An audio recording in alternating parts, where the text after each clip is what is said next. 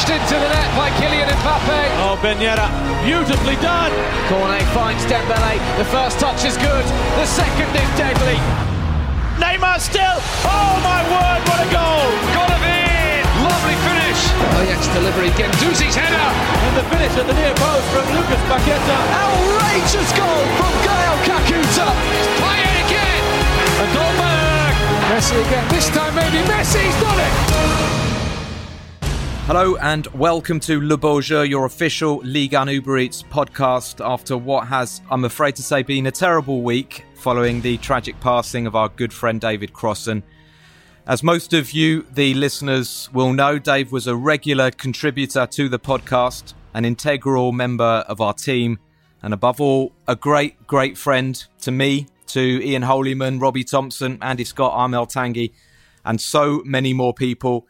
Dave was taken away from us far too soon at the age of 43 and in very sudden, unexpected circumstances. So do please bear with us if we're not quite as bright and perky as usual.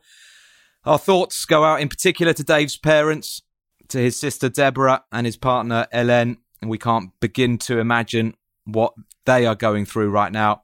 Dave has been a mate of mine for 20 years, ever since I moved to Paris in 2002 to work for Eurosport, where he was already a commentator for the news channel. He was an incredibly kind man, blessed with intelligence and extraordinary knowledge of so many subjects, not just French football. He was fun, he was funny, he was always fantastic company. So we are going to be analysing today the Ligue 1 action. We've had a busy weekend in round 23, but I'm going to bring in the guys.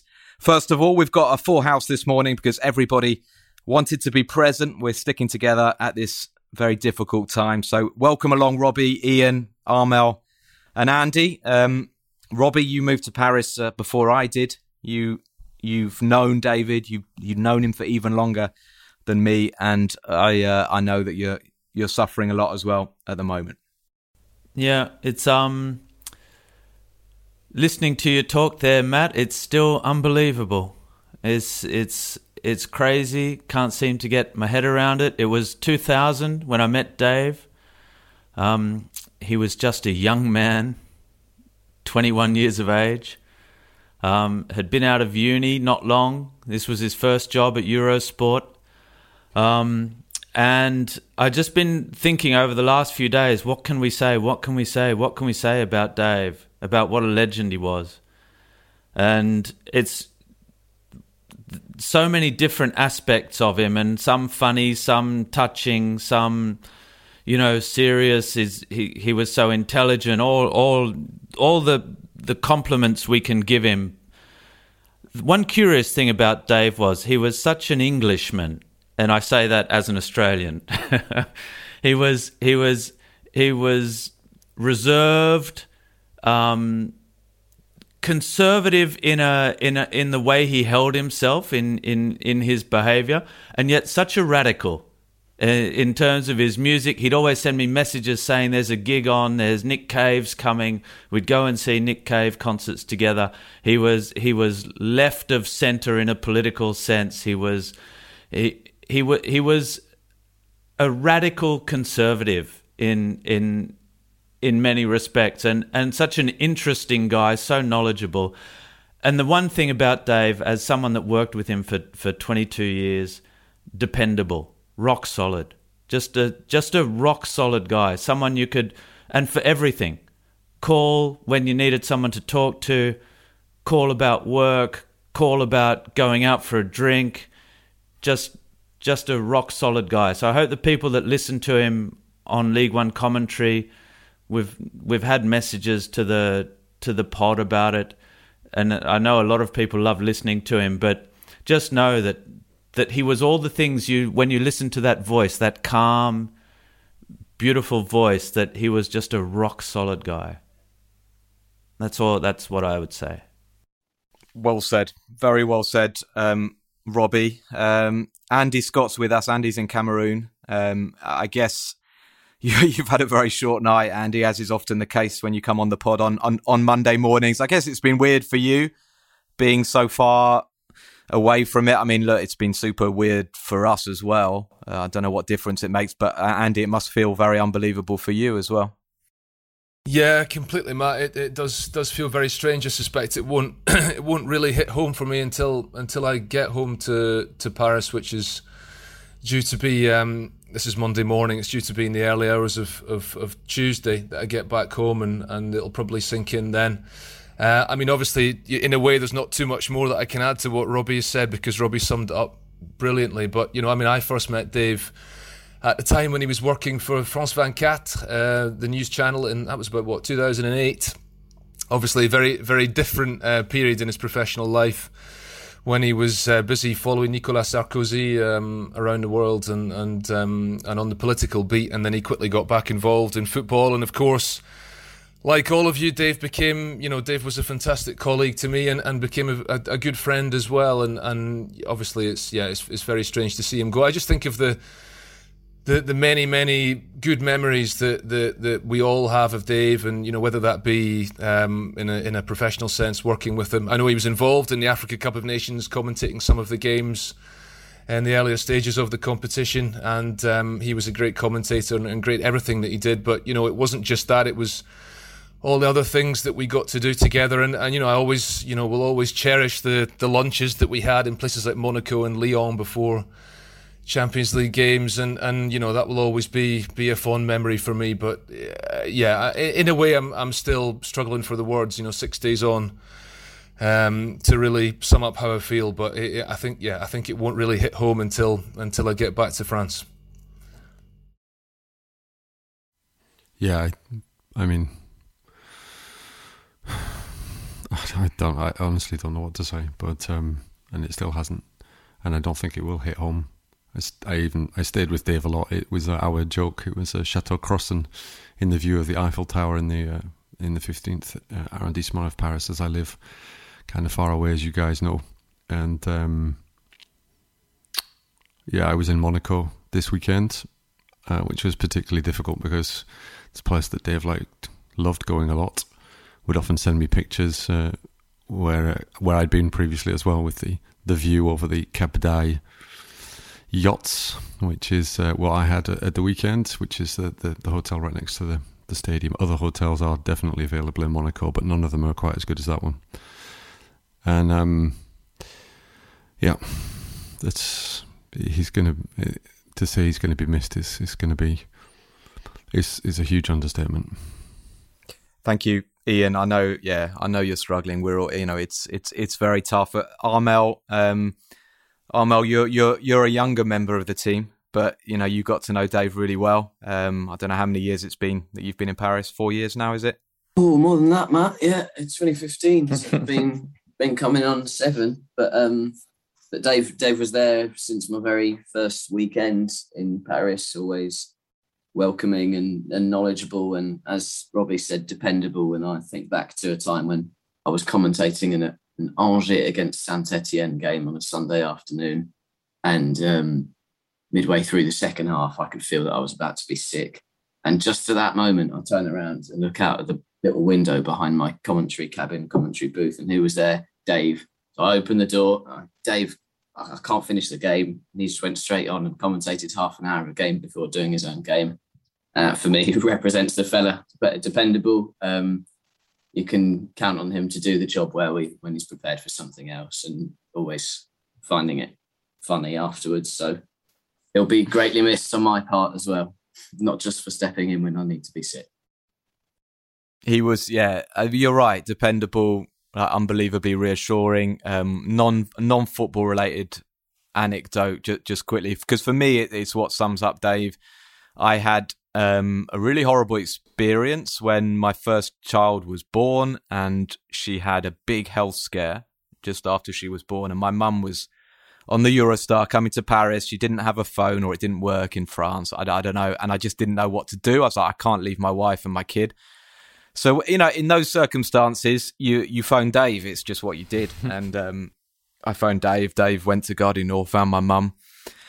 And thankfully, my daughter was fine. But he just sorted things out. And he was just the best mate you could hope for. And he also loved Ligue 1, so we're gonna talk about Ligue 1 because, you know, if Dave was listening to us now, he'd be thinking, come on guys, get on with it. People want to hear about what's happening in the football. So Dave, we're going to talk about Ligue 1, which was, you know, one of the subjects that you loved and knew so much about. So thanks guys, and thank you listeners for bearing with us.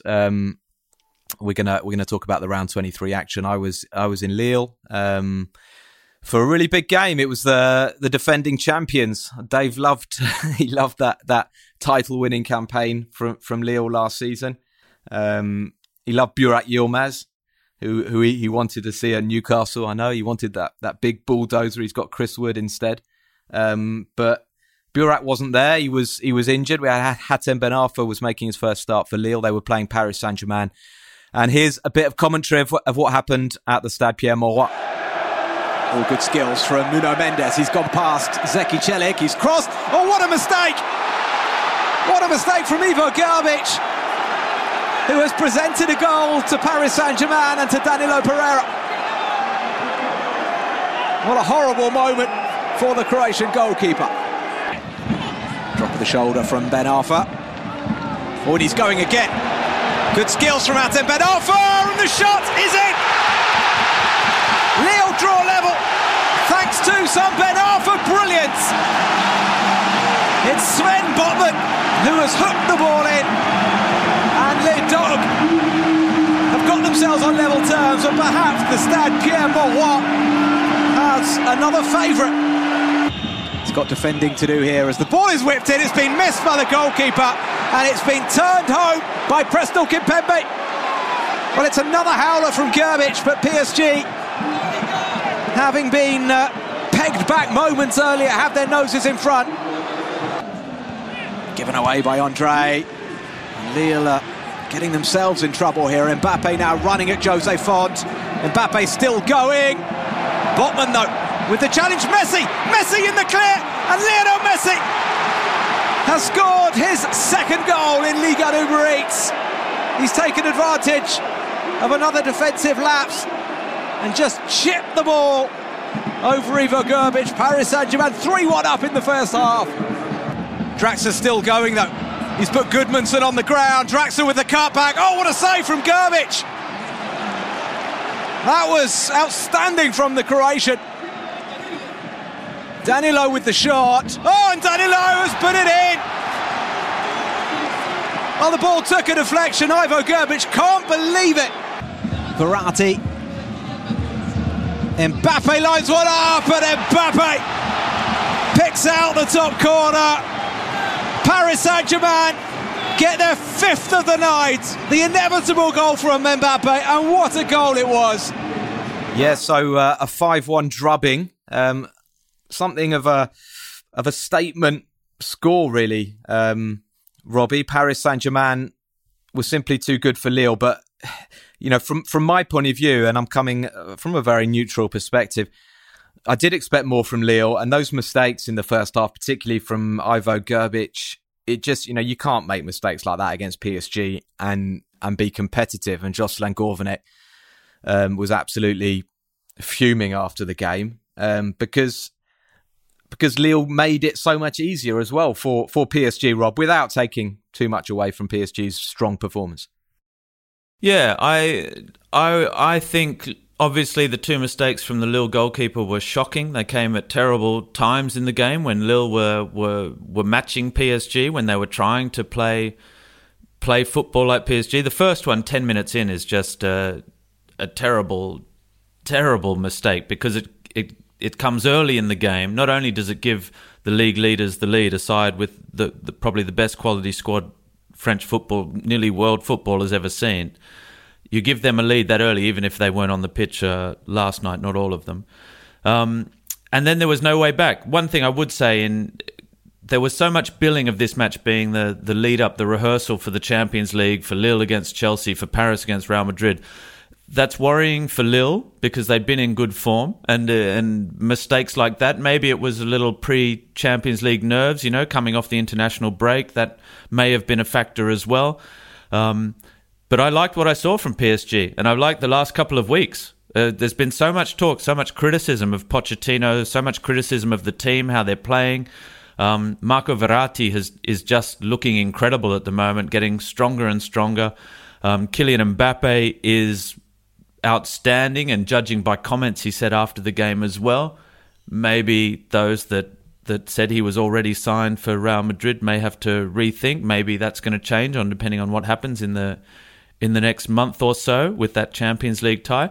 But it was a very good walking through your paces for PSG, who I thought got stronger and stronger, who looked very good. Yes, there were mistakes from Lille. Yes, Lille dropped their bundle in the second half, but PSG did look strong.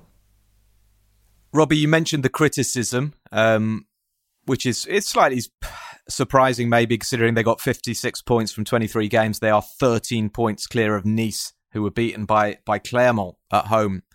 Shock result on Sunday. I put that to Mauricio Pochettino after the game. I had a chance to chat to PSG's Argentine coach, and let's listen to what Poch had to say about the result and about the criticism PSG have been getting.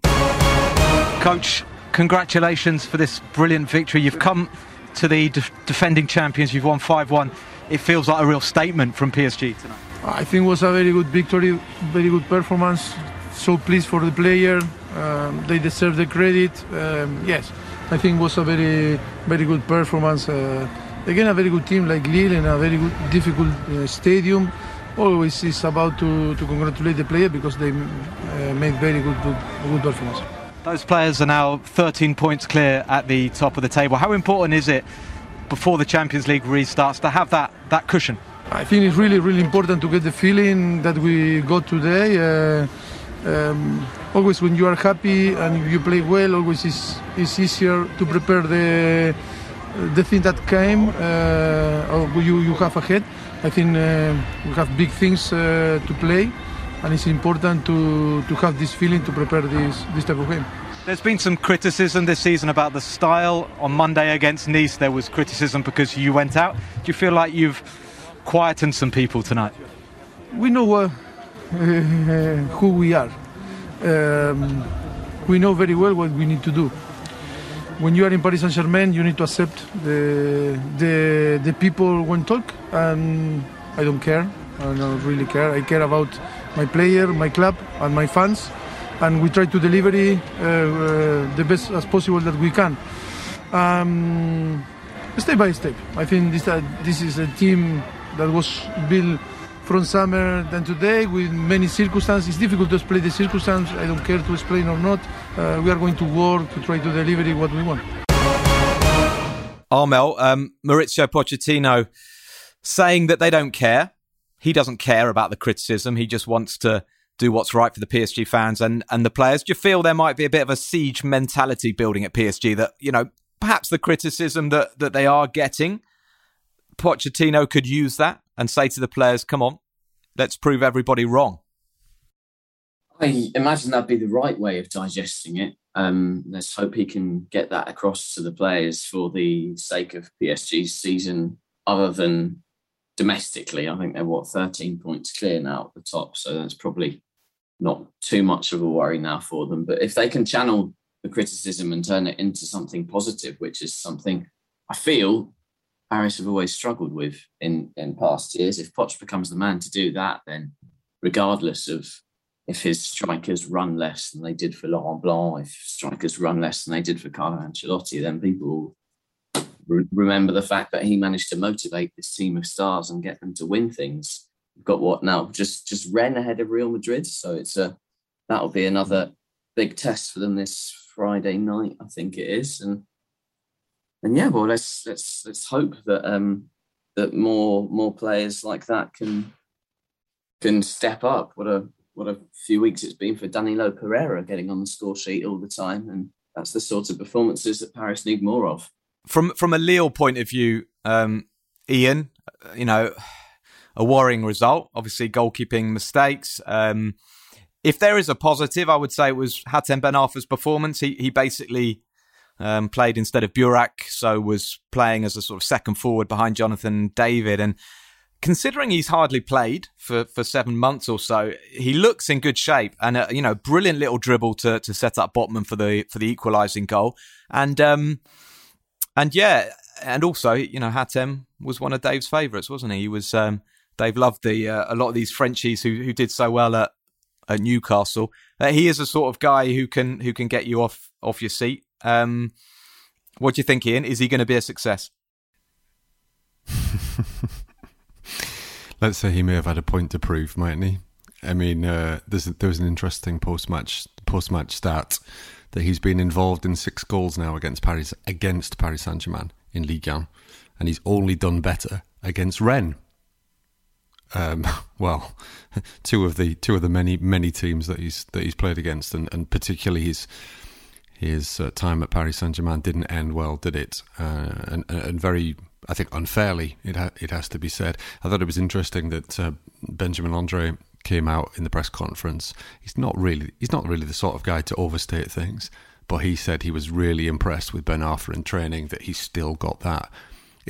What's interesting about Ben Arfa, he's still got that burst of pace over the 2-3 yards at the start to beat the man. And yeah, I mean, he's absolutely brilliant player, and yeah, I'm sure he's earned quite a lot of money, and he's played for some great clubs, and he's won a few things, but he should have done so much better, shouldn't he?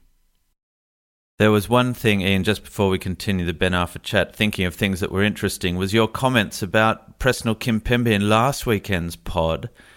I think he must have listened as well, clearly heard that you think he should be dropped, that he's not worth it in the team. He got his first ever Ligue 1 goal.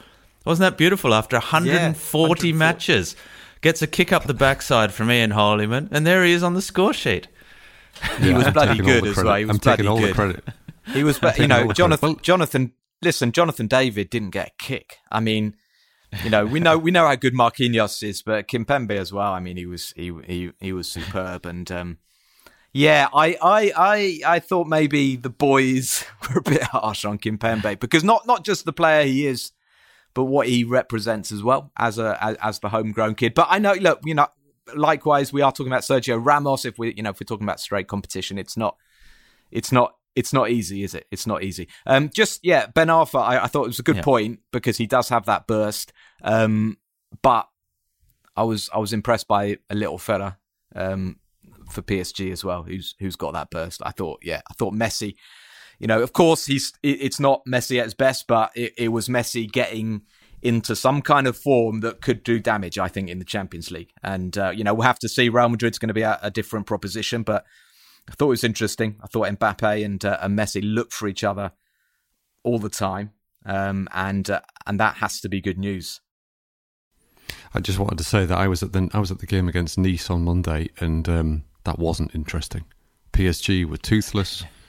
They were really, really poor, and I don't know if Robbie will agree, but I thought they had a lot of possession, and they sort of looked lively, and then got to the final third and went, hang on, what are we supposed to do now?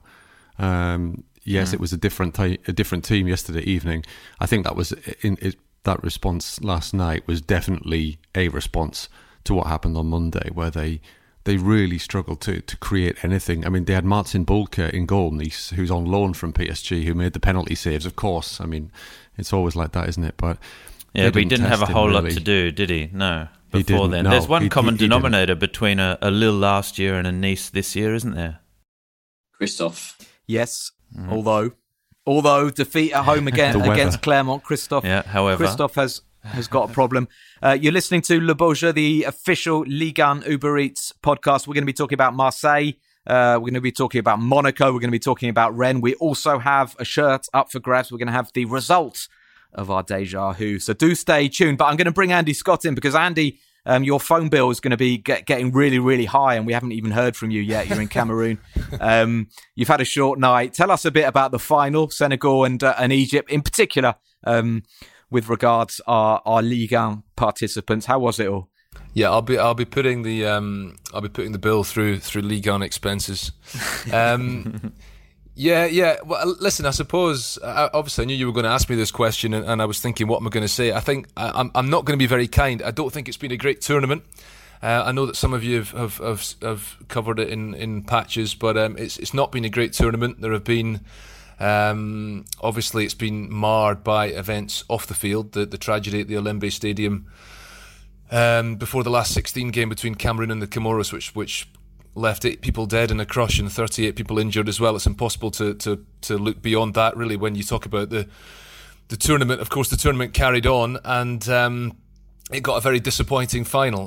That's what happens when Carlos Queiroz's Egypt are involved. That was the third game in the knockout stages they've played in, which has finished 0-0 and gone to penalties. And also, in the Africa Cup of Nations, this is a bit of a habit. In the last 11 finals, 5 of them have finished 0-0 at the end of extra time and been decided on penalties. So this is often what happens at the Cup of Nations. But I think from a sort of French football perspective, Ligue 1 viewpoint, it's good to see Senegal win the trophy because, first of all, of course, there's a large Senegalese community in France. I know that many people in different parts of France will have been celebrating last night that victory for Senegal, and there are a number of players in that Senegal team who were born and brought up in France. Edouard Mendy, Kalidou Koulibaly, Abdou Diallo, Bounassar, a number of other players who came from Senegal to play in France. Idrissa Gana Gueye, one of them, of course. So you had the 2 Paris Saint-Germain players, Diallo and Gueye, in that team. And you know, I think in that sense it's good that Senegal won the trophy, because I think from when you look at it from Europe or perhaps from Australia,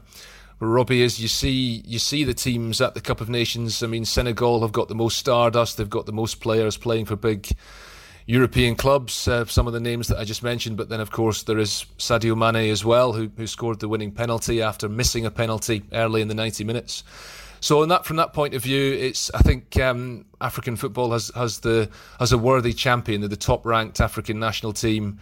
They've got some fabulous players, and I think that on the whole they are probably worthy winners of the trophy. I think it's just been the football has maybe not quite been what we would have liked it to be. But hey, there's going to be another Cup of Nations in 18 months, so not to worry. We'll be off to the Ivory Coast in June and July of next year, when the players will be absolutely shattered at the end of a season which also has a World Cup in it. So goodness only knows what that's going to be like. And of course the Ivory Coast it's the rainy season in the Ivory Coast in June, and then it sort of finishes in July. So yeah, goodness knows what that's going to be like. Andy, sounds like you're looking forward to coming home, mate. But they'll be dancing. I am. Yeah. They'll be dancing in the streets of Metz tonight, and not because of the 0-0 draw with Troyes at the weekend. They've got about half their team is Senegalese at Metz. But give us one or two names, Andy, of Ligue 1 players who did well with Senegal. Well, in the Senegal team, obviously, Abdou Diallo was who's a relatively recent addition to the Senegal national team, a player of Senegalese heritage. He's come in and he's become a partner to Kalidou Koulibaly, who's the captain in the centre of that defence, playing under Aliou Cissé, of course, who, although he was born in Senegal, moved to France when he was very young and ended up playing for Paris Saint-Germain himself. Diallo's done very well, took one of the penalties in the shootout last night. And in front of them, Idrissa Gana Gueye, who, you know, we all know, I think he's a fantastic player, you know, sort of roving midfielder. He's got a bit of everything really in midfield, and he's a very important player in that Senegal team. I have to say that one of the players that really caught my eye was actually a Ligue 2 player, Saliou Ciss, at left back, who plays for Nancy. He had a very good tournament and won the penalty, for example, at the beginning of the game last night, which Sadio Mane had saved. I'm just looking at my notes. I'm just trying to think of any of the other current Ligue 1 based players who played a key part in that Senegal team. But you know, it's mostly guys who've moved on. I mean, Ismail Assar, Nampalys Mendy, and the like. But of course, Pape Gueye came off the bench, the Marseille midfielder. He started a couple of games in the tournament, and Bamba Dieng came off the bench as well. And actually, he's had a very impressive tournament. Scored a goal against Cape Verde in the last 16. Took a penalty last night, which he smashed into the net emphatically, and he's looking like a player of real promise. Another guy came off the bench, Boulaye Dia, who of course left Ligue 1 last summer and who Robbie was a big fan of. I mean, they have so much strength and depth. It is incredible when you compare them to the Egyptians, who, from a European perspective, we're not as familiar with because so many of their players still play in Egypt. But, you know, Senegal have got so much quality. But, you know, a last word on this, it's worth pointing out that Senegal and Egypt play each other again in the World Cup playoff at the end of March. So only one of these two teams will make it to the tournament in Qatar. Only one of Mane and Salah will be there, which, although not a lot of people will miss the way that Egypt have played in this tournament, and would perhaps suggest that maybe they wouldn't be a big loss at the World Cup.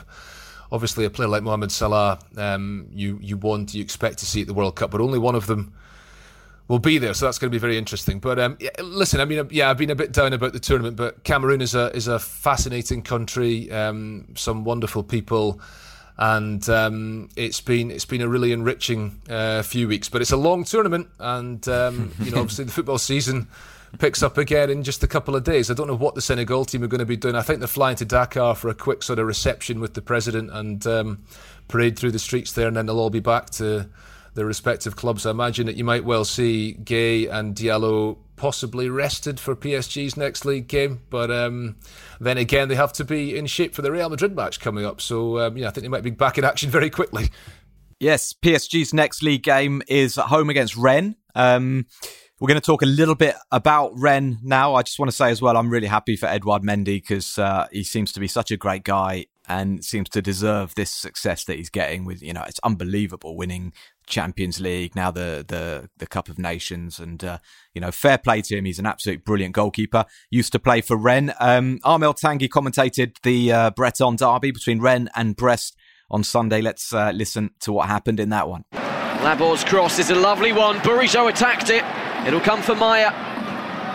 Oh, scoop towards Laborde. That is gorgeous from Stade Rennais. A lovely goal.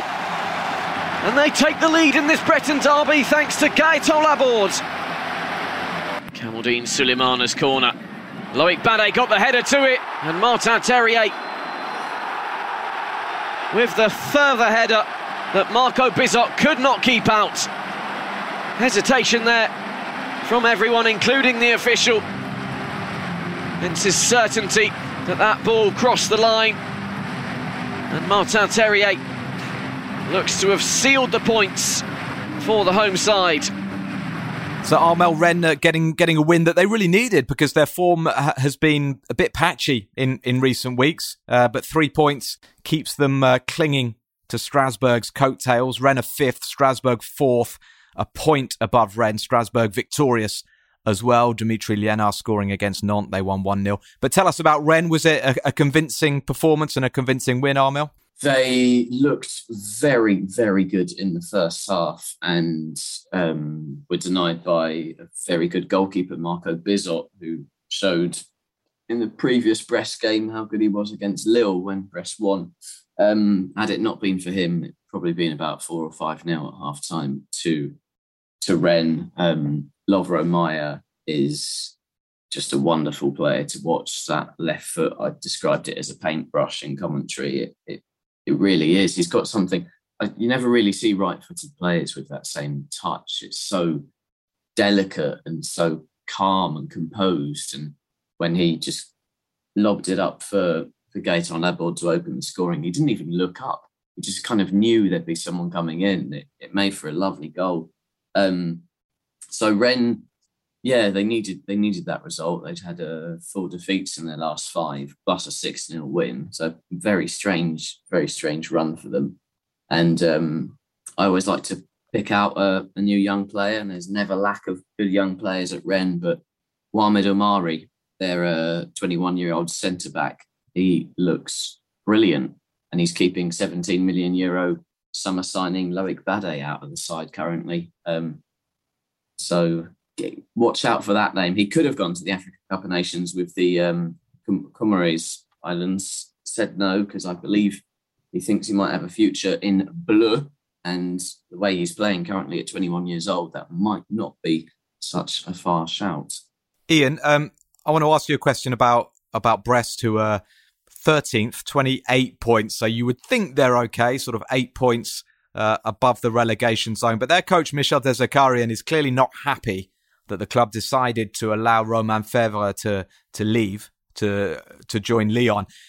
I was reading this as a kind of suggestion that Brest feel they've probably got enough, that they'll be okay this season and they'll survive without Romain Fèvre. But it's not sending a good signal, is it, to allow one of your top players to leave like that?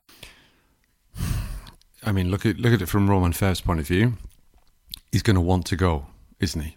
I mean, there's not really much debate about that. Sorry, Armel, I know you're a big Breton fan, but he's going to want to go to Lyon.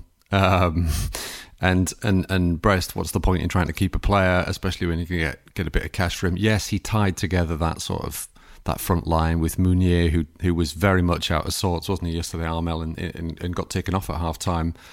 Cardona as well has not really come good this season as he did last season. Honorat seems to be a little bit below par as well. I mean, and Fèvre was a hugely creative talent, and I think he'd got 5 penalties as well, which in Brest's case, if somebody who scores 5 pens, is going to be quite significant for them. But they've brought in Youssouf Belaïli. I don't know, I didn't see too much of him yesterday, Armel, but I think Rennes, like Armel said, Rennes were so dominant. I thought they, with Maya, but not only Maya, they've got Laborde and they've got Terrier, 3 extremely complementary players. And I think Terrier is sort of the link between the two. He's not quite as silky as Maya, and he's not quite the brute force of Laborde, but has a bit of everything. And they're looking very good. But I think Brest, yeah, they should be okay, mostly because there's a good few teams that were far worse than they are. Briefly on Belaïli, I think I'm going to call him the influencer until he actually shows me what he can do on the pitch, because yesterday I was struggling to see what all the fuss is about. He tripled Brest's social media following when he signed, and that's Did you see Armel? Did you see Michel Desakarin's face when he was asked in the press conference about it? He said, "Did you know that Brest's Instagram following has gone from 70,000 to 250,000 or something?" And he just looked so perplexed, and he was like, I'm not really following social media, so that's good, but I'm more interested in what he can do on the pitch." I went to meet Michel Desakarin 3 weeks ago, and I can confirm that I would probably not have asked him a question about Instagram. Doesn't look like a big Instagram fan. We have got Marseille chat coming up, guys. We've got our competition as well, but I'm going to bring in another commentary game because it was a big one on Saturday night. 2 of the biggest teams in the league, Monaco and Lyon, going head-to-head. Lyon, suggestions they turned the corner after a couple of 1-0 victories. Monaco doing well under Philippe Clement. Ian Holyman commentated this game from the Stade Louis II. Lovely player on the ball with some Ben Yedder in tight spaces, and here he goes again, gets it back from Diop. Dangerous ball in, and Lopez cannot keep it out. And of course it had to be, didn't it, the former Lyon man, Jean-Lucas, who gives Monaco the lead. Diop. And Ben Yedder, great opportunity. Oh, that's a gorgeous finish from Wissam Ben Yedder. It's been coming. And finally, Monaco have a second. So, Ian, Jean-Lucas scoring against his former team. Ben Yedder scoring again. Lyon, though, bitterly disappointing. I mean, they're just not getting going under Peter Bosz, are they? Well, I also did the game in midweek when the rescheduled game that had been originally abandoned when Dimitri Payet got hit by a bottle between Lyon and Marseille. And Lyon were good. I wouldn't say they were very good, but they were good. And the game really turned on Moussa Dembélé coming off the bench, and he scored a fabulous second goal. And you thought, oh, okay, not bad, because Lyon had a really much changed side, very experimental. Emerson basically playing as a left winger, and Malo Gusto and Enrique pushed up as wing backs. And I mean, it was almost I was almost on the bench given that they had so few players. And Peter Bosz kind of kept faith with most of that side, except he brought in Paqueta and he brought in Dembélé for Ryan Cherki, who he had to, and they were terrible. They were really terrible, and they were better at half time when Ndombele came on, Roman Fèvre came on, and Cherki came on. He switched from a back 3 to a back 4, even though he said that he hadn't been playing a back 3 in the first half, which is bizarre because he definitely was. And they looked far more solid. And Ndombele was pretty good on his debut, provided what you would expect him to provide. Looked like the Tanguy Ndombele who left 2 years ago, 3 years ago now, 2.5 years ago, and didn't show at all in England. or very, very fleetingly. So they were poor. Monaco were good in the first half. They could have had, very much like Bizot, Anthony Lopez saved Lyon on a number of occasions in the first half. Monaco were pretty solid, and I thought it was interesting. Before the game, Philippe Clement had said that he wasn't really wanting his team to focus on results, but on performance. He got the performance, but actually they really did need the result, because if they had lost that one, I mean, Lyon now are really struggling to get anywhere up near that top four, and Monaco are still very much in the hunt. Robbie, Jean-Michel Aulas basically said Peter Bosz has 2 months to turn it round. He said that at Christmas. I was reading a tweet from Vincent Deluc, who's a good guy, good journalist, chief football writer for L'Équipe and very close to Lyon, and he was basically fuming, saying, what on earth, what team has he picked for this game against Monaco? I wanted to believe in Bosz, but I've been so disappointed. He talks a good game, but the football's been rubbish, and he's basically saying it's not going to happen. Harsh? Well, I think a lot of people are starting to think that, aren't they? I mean, I remember us talking at the start of the season and thinking, here we're going now with a new modern coach arriving in Ligue 1 who knows how to talk the talk. Everything that was coming out of his mouth sounded good. It hasn't happened, and yet they're still, I think, just 4 points off the top four. They're not out of it, and if anything, I think that's what's saving their skin at the moment. They're still within striking distance. If they were really cut, and they have shown signs of fighting back a little bit, they're just lacking consistency at the moment. Like Ian said, a good result in midweek followed by a disastrous result. I saw the goals for Monaco. I think they're a side that have quality, that were firing blanks as well at the start of this season. So if you want to be pragmatic about it and take it one match at a time, I don't think this was necessarily an obvious 3-pointer for Peter Bosz. I think it's difficult to say you're going to be sacked on a result against Monaco, but they've got to keep working. Everyone has to improve now. The pressure is on. The pressure is on everyone, because there is a pack of teams who are chasing European football, and people are going to miss out. I think you might as well stick with Bosz now, no? Till the end of the season. You might as well. Don't know, Robbie. Jean-Michel Aulas is famous for keeping faith in coaches. Well, he was until he sacked Silvinho after a couple of months. But we'll have to watch this space. Lyon are playing Nice next weekend. That's another huge one. Deja Who. Time for our competition here on Le Beau Jeu. Do rate us, please. Do give us your feedback on the podcast platforms. Do subscribe to the official Ligue 1 Uber Eats podcast, and do participate in our Deja Who competition if you think you know the answer to the conundrum that we bring. Ligue1podcast@gmail.com is our email.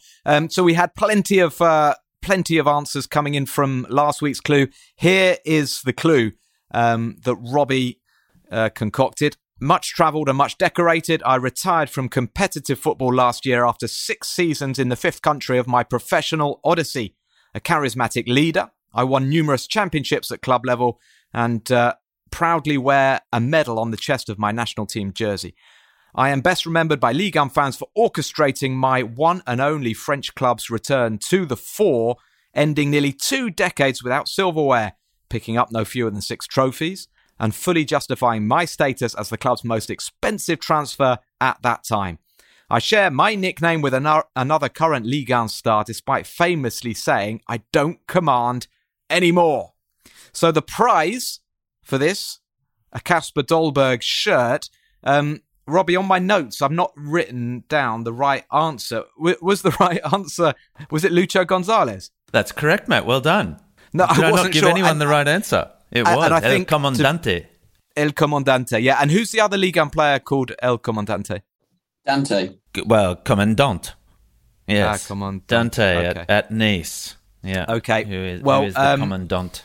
Congratulations to everybody who got it right. We have selected a winner, and it's a regular listener to Le Beau Jeu. We often hear from him. Congratulations, Romuald Lorca. Is that right, or Ilorca? Sorry, Lorca, that's right. Yorka. Congratulations, Frenchie, who used to live in Detroit, now lives in Évreux, and Robbie is suggesting Ian Holyman might be able to drop off the Kasper Dolberg shirt, but otherwise we will post it to you, Romuald. Congratulations to you. Now, Robbie and I were chatting on WhatsApp about who to go for this week. We wanted to go for a Dave Crossan favourite. So the clue, one of the clues to this one is that Dave absolutely loved him, and I remember Dave just dreaming of this guy turning up at St James's Park. He didn't, but anyway, here's the clue for this week's Deja Who. And Robbie, what's the prize this week? We've got a Jonothan David shirt. I think that would be nice, don't you think? Let's go a Jonothan David shirt to commemorate a special episode. It's a special episode, and he is one of the favourites on Le Beau Jeu. Here we go then. This week's Deja Who. While I won league titles in France and abroad, it was in cup competition, the European variety first and foremost, where I wove my most spectacular magic. I grew up playing for my hometown club before a then record transfer brought my first silverware and a fairy tale Champions League campaign that ultimately ended in heartbreak. I traded my nickname Le Lutin Magique for El Raton. And 2 years later, I got my hands on big ears on an historic night in the French capital. More National Cup success in Italy and back in France filled my trophy cabinet before I returned to where it all began and enjoyed the rare honour of playing in a stadium named after myself. There you go. It's not the easiest one. But if you think you know the answer, please do email us, league1podcast@gmail.com, and you might win a Jonothan David Lille shirt. Armel, Ian, Andy, easy for you guys or not? Easy. Armel says easy. Andy, you still with us? Yeah, I'm still here. I'm just thinking. Falling asleep. Not so easy. Yeah, not so easy. Not so easy. Put it in the chat on the side, Armel. I'm curious. It's not easy. That's a tough one, I reckon. Listen, guys, we're going to get on to Marseille because our Marseille... He got it. Yeah, Armel's just put it in the chat. Well done. You even spelt it right. Yeah, we're going to talk about Marseille because I know that our Marseille listeners are going to be thinking, whoa, we scored 5 just like PSG scored 5. And they did. They put 5 First time PSG scored 5 under Pochettino, by the way. Oh. Okay, but move on. Robbie, we were talking about Marseille. I can't believe I've said one thing about Marseille and you've cut in immediately to talk about PSG. Really good win this. Really important because they had the hammer blow of that defeat by Lyon in the last minute on Tuesday night. And Sampaoli was criticised quite a bit, I thought, after that game, particularly with regards to the fact that he left Milik on the bench and he brought Milik on, I think, in the 86th minute. And then Moussa Dembele scored the winner for Lyon. So he changed things a lot on Friday. He really did. Not just the personnel, but the formation as well. He played with Arkadiusz Milik up top, Cedric Bakambu wide left.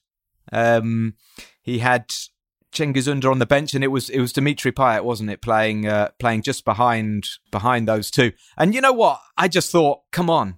You've got to start playing these attackers because, Marseille started this season in gung-ho fashion. We thought it's going to be brilliant. And they've just become, very pragmatic. And the whole Dimitri Payet false 9 thing for me wasn't really working. And I know Milik has had some pretty poor performances. But Andy, you're a fan. I know you're a big fan of Arkadiusz Milik. He scored a hat-trick, by the way, in the 5-2 victory. An amazing game. Angers went 2-0 up inside, I think, 14 minutes. Marseille hit back, really good finish from Milik for the first goal after Guendouzi set him up.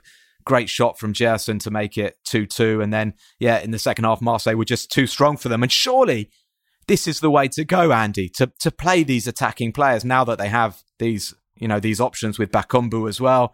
Cengiz Ünder, who was electric when he came on. Don't you agree?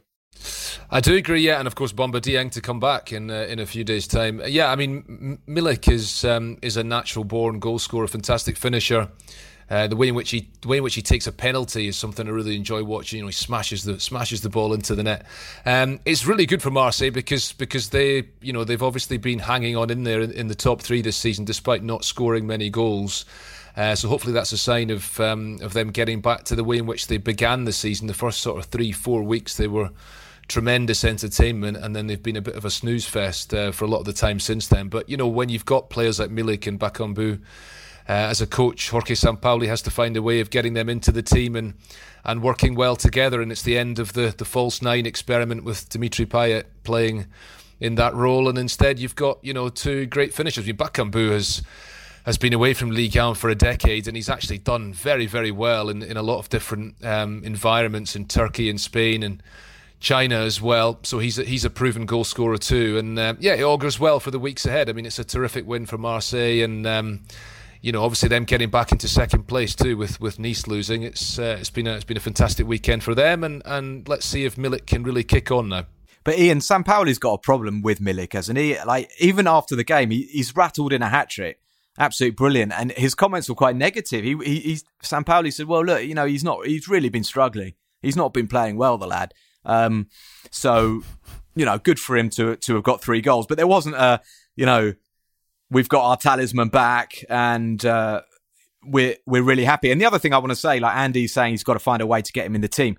I mean, he's been playing Luis Enrique, who's just hopeless. And I don't want to be too rude. Yeah, he's got a bit of speed, but I mean, he's hopeless. And it's not like they got Messi and Mbappe and all these people. How do you get Milik in the team? You've got to play Milik, Ian. No? Yeah, that was very much the vibe that I got from Arkadiusz Milik on Tuesday when he came off the bench. I think it was about 10 minutes to go. Luis Enrique had been playing, what was the word, Matt? Completely useless. He's young. I don't want to be too harsh. He's young, but yeah. He is young. You don't want to be too harsh. Oh my God, I wouldn't have liked to have heard what you would have said if you'd been too harsh then.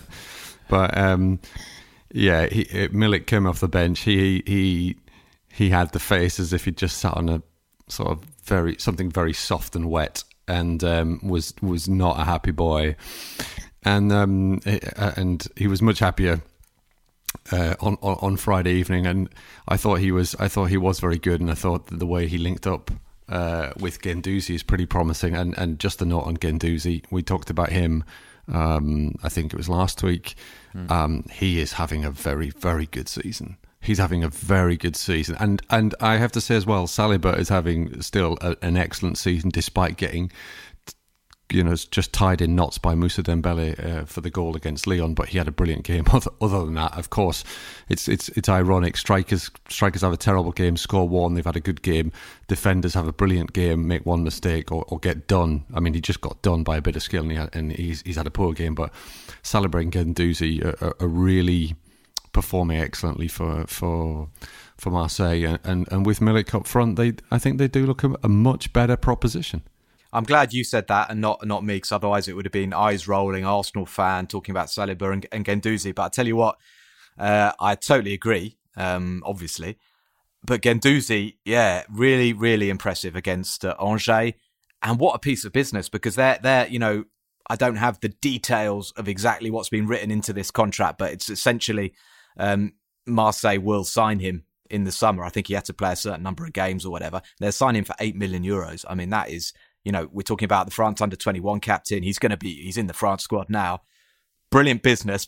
And Armel, just a quick word, because I know you're a fan of fiery environments and atmospheres, and you enjoyed going to the Marseille Galatasaray game. And the fans were back at the weekend throughout the country. They'd lifted the restrictions, and Marseille, I would say, more than any other club, and Robbie's probably rolling his eyes now, but the logo, droit au but, and the history of this football club is attacking. It's about attacking. It's not about getting a 1-0 win against Angers. It's about whopping them 5-2, and that, and that's what the fans want to see.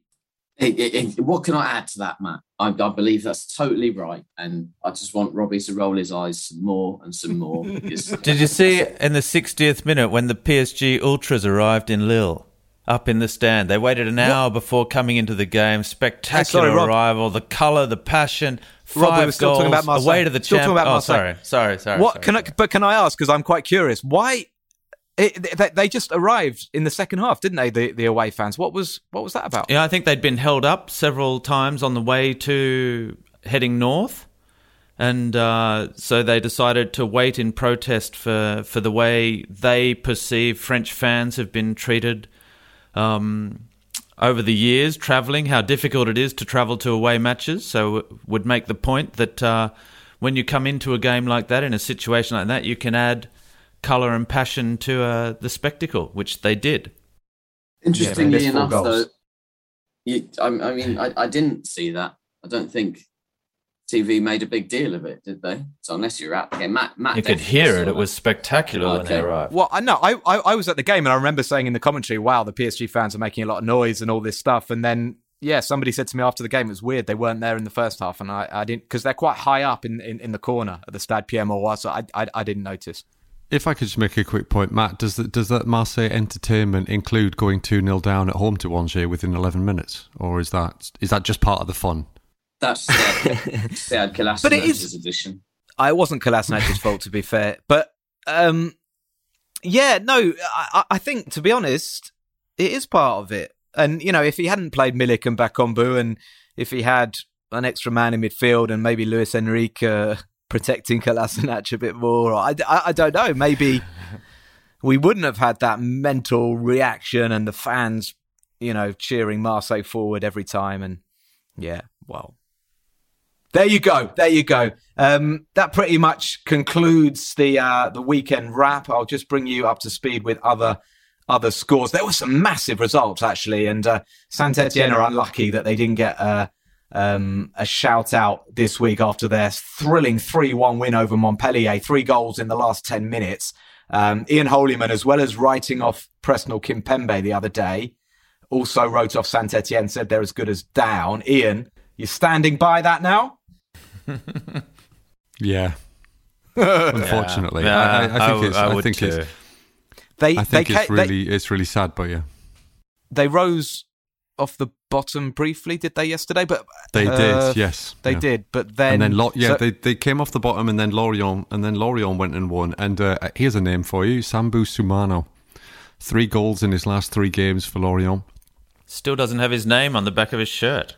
Made his first start, made his first start yesterday, netted again against Lens. Who Lens need to watch themselves just a little bit. I mean, I don't mean in terms of getting into trouble, but they're just sort of undoing the good bit of work that they did in the first half of the season. They're out of the Coupe de France as well, beaten 4-2 at home by Monaco, who were 3-0 up before Lens decided to do anything about it. So they seem to have just run out of steam a little bit. Sambou Soumano. There's a name for you. 21-year-old, and Andy, 18 months' time in Ivory Coast in the rain. He'll be playing for Senegal.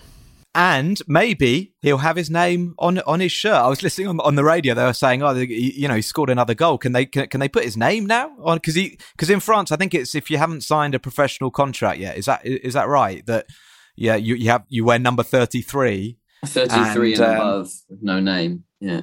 Yeah. It's kind of weird. It's like a seniority thing. But he will have his name soon enough. One other team that absolutely needs to watch out, Bordeaux. They were absolutely trounced, 5-0 away to Reims. That is an incredible scoreline. Hugo Ekitike got his 9th of the season. Marshall Munetsi, the Zimbabwean, got a couple of goals. Matsusiwa and Voutfes also scoring for Reims. These are worrying times for Bordeaux. As far as the bottom of the table is concerned, Saint-Etienne have got 18 points. Just above them, Bordeaux, Metz and Lorient all have 20 points. So it's really tight. Troyes have 21, Clermont 24. So probably those 6 clubs, the clubs that need to worry. And Bordeaux, in particular, Vladimir Petkovic will be fearing for his job this week. Just quickly, guys, we'll look ahead to the next round, which commences on Friday. PSG against Rennes. Other big matches, 2 big ones on Saturday. Montpellier, Lille and Lyon, Nice. The Sunday night clash is Metz against Marseille. We'll have a quick bon voyage and we will decide where we want to go next weekend.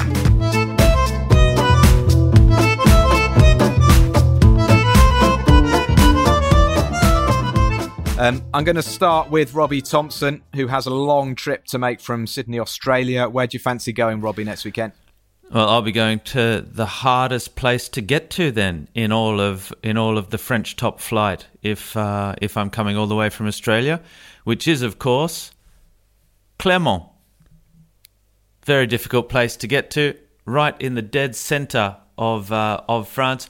And just having said that Saint-Etienne are sure to go down, it is actually a lot tighter than just that. You do have 5 teams that are all covered within 3 points, but Clermont are not one of them. After a couple of rousing performances, when they started so well, I really like their stadium. I like the fact that they're busy. It's a great area where you can also get some fantastic cured hams from the centre of France there as well, up in the mountains. So do that on your way down. And against Saint-Etienne, big match. If Duprat can get the result here, then fair enough, I'll revise my opinion. Talking about local specialities, I had a fricadelle yesterday in Lille, and next weekend I will not be going back to the north of France to eat a fricadelle. I'm going to go. I'm going to go to Monaco because David Crossan would have wanted me to go to Monaco, and actually, I know Ian talked about how difficult it was for him last weekend. DC loved Monaco, and actually, some of the first trips I did, Dave and I, we used to go to the Stade Louis II together, working for UEFA.com, and we had some great times, absolutely great times, and that Monaco side 2003-04. We loved them and we loved working together. We also did that season Marseille, and we had this routine pizza place we went to just near the Velodrome. And likewise, it was a wonderful Marseille team to watch with Didier Drogba coming through. And even when they thrashed Dave's Newcastle, no, they didn't thrash them, but when Drogba sunk Newcastle, I think Dave, I don't know if he enjoyed it, but yeah, appreciated the evening. So I'm going to go to Monaco, who next weekend play Lorient. And they're pushing Monaco. They're up to 4. No, they were 4th, but I think they've gone down. Sorry, Monaco are 6th, but very, very tight. They're 2 points off 4th. Ian Holyman, where do you fancy going next weekend? Lyon-Nice. Why not? I think it's very, very often forgotten that Christophe Galtier was assistant coach to Alain Perrin when Lyon won the double back in 2008. Their last bit of league success, and Galtier going back there. And I think Nice have got that's a big game. It's a big game for Peter Bosz. It's a very big game if he's still there. It's a very big game for Christophe Galtier, who will still be there.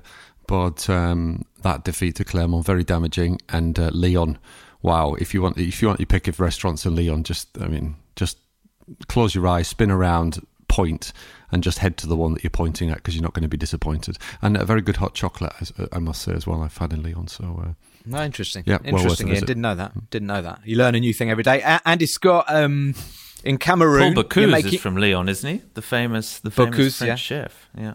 Yes. No, Lyon is the centre of gastronomie. Les Bouchons. I never quite understood why these restaurants called Bouchons, Les Bouchons Lyonnais. Maybe one of our listeners can enlighten me. Yeah, Andy Scott, you're making your Ligue 1 comeback next weekend, and you're going to see goals, because Ligue 1 Uber Eats is all about goals this season. I know you've had a long African Cup of Nations final 0-0 draw. Where do you fancy, Andy, for goals? Well, goals galore, Matt. No, I think given that I've been on the road here for the last month, I think I might stay in Paris this coming weekend and head to the Parc des Princes to see how PSG are getting on ahead of the Real Madrid game up against Rennes. That's going to be a very interesting game in itself. What I'm not quite prepared for is how cold it's going to be. I'm speaking to my wife on a video chat, and she has this big warm jacket on. It's very hard to imagine how cold it must be there when I'm in the sweltering tropical heat of Cameroon. But I'm going to go to Yaoundé Golf Club in a little while and hit some golf balls, because it's just down the road, and it's really been tempting me the last few days. So I'm going to get that out of my system, enjoy a bit of sunshine, and then head back to France, brace myself for the cold, go to the Parc des Princes and get right back in there. And I'll be jealous of you going to Monaco, by the way, because just thinking about all these all these trips down there, and I can recall I think Ian Holyman might have been there, having a really nice, there's a really good Italian, isn't there, not far away from the Stade Louis II, on the way into the sort of centre of Monaco where the railway station is, which is where they've got lots of different shirts on the walls. And I remember going there with Dave one of the last times we were down there together to cover a Champions League game a few years ago now, and that was really enjoyable. So yeah, I hope you get the chance to go there. I will pass on Monaco this week, and I will, because it might be warm and sunny, you see, in Monaco. I might just get myself straight back in there to the cold of a Parisian winter. Andy, are you ever happy? Like, you're a bit obsessed with, for someone from Scotland, like complaining about the cold of Paris. You're going to be okay, Andy, and you'll be all right on your golf course as well in Yaoundé later today. Armel Tanguy, you're the last one. Where'd you fancy going? Well, I mean, I'm kind of hungry now after having spoken about all of these restaurants everywhere, pizzas in Monaco and hot chocolates in Lyon. So I'm going to go to Metz on Sunday night. So I've got time to get around France and try all the restaurants first. Metz Marseille is the Sunday night kickoff. I'll see how Luis Enrique gets on. See how Eric Millet gets on again. And maybe have a quiche in Metz, capital of Lorraine, quiche Lorraine before the game, and then pass. Is it out the capital, or is Nancy the capital? Is it Metz the capital? It's true. I just want, because we do have listeners in Lorraine, and I don't want to let that slip if you've got it wrong. But again, maybe our listeners can enlighten us on that. Thank you, everybody, for joining us. Thanks for bearing with us. I don't know. I think a lot of listeners out there knew David Crossan, or knew his voice, and understand why we're feeling his loss so acutely, and why we're all so sad. And we're going to leave you actually in I think the right fashion. We're going to let Dave see out the podcast. Dave was a brilliant podcaster, a brilliant journalist. We've said how dependable he is. I've been talking to people in the last days, talking about how they would just feel safe and happy and contentedly listening to Dave when he was commentating, and he just had this reassuring voice. And in real life, he was just a top guy. Dave was also a poet. he wrote some amazing poems about Ligue 1 that he read out, that were just so funny, and kind of brought out Dave's personality and his wit as well. So we're gonna leave you with our favourite David Crossan poem, which was about Ligue 1 Uber Eats. He wrote this I think during the first confinement, so early in 2020. He brought a lot of cheer to us during those difficult times, and hopefully to you as well. It's a poem called Ligue 1 Je t'aime. So from Ian Holyman, Robbie Thomson, Andy Scott, Armel Tanguy, and me, Matt Spiro, it's time to say goodbye. We will be back next week. But we're going to leave you in the very capable hands, listening to the dulcet tones of the late David Crossan. Thank you, everybody. Ligue 1, je t'aime. Ligue 1, tu me manques. Sitting on my own at home, I have dreams of the velodrome, of nights filled with noise and wonder, and great saves by Mondonda, of flicks and tricks from Neymar, of Icardi scoring, never from far. Ligue 1, I miss you while you're gone. I want to see goals scored by Mbaye Nyong, and headed clearances by Hilton, the type of player Ligue 1 is built on. Sometimes your teams are bien en place. Right now, I'd just love to watch Toulouse play ass. To see our star for Lyon so arty, another yellow card for Verratti. To fill my days with football talk and see a huge leap by Ajorc, the big man winning a header. In Monaco, they're crazy for Ben Yedder. The sights, the sounds, the wonderful grounds, the joy of Le Foot in l'Hexagon, a sprint and finish from Kylian. Mbappe is hard to rhyme, and this poem is almost out of time. I really don't want to be a bore. I don't want to pick a fight with Andy Delors, but to him, I prefer Aussie men. Ligue 1, je t'aime.